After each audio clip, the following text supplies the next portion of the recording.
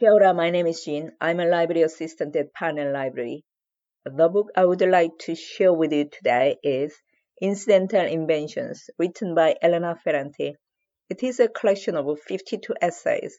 It was published in 2019 by Europa Editions and translated from the Italian by Anne Goldstein.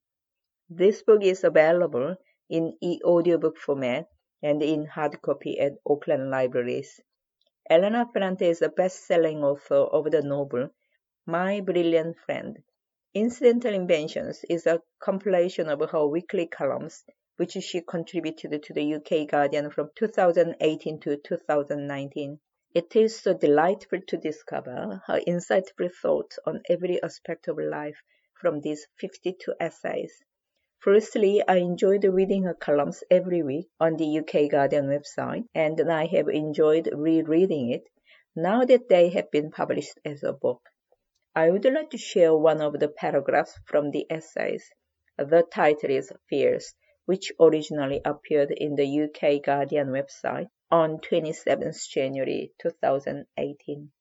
Popular opinion has it that people who react as stubbornly as I've trained myself to have real courage, which consists precisely in overcoming fear.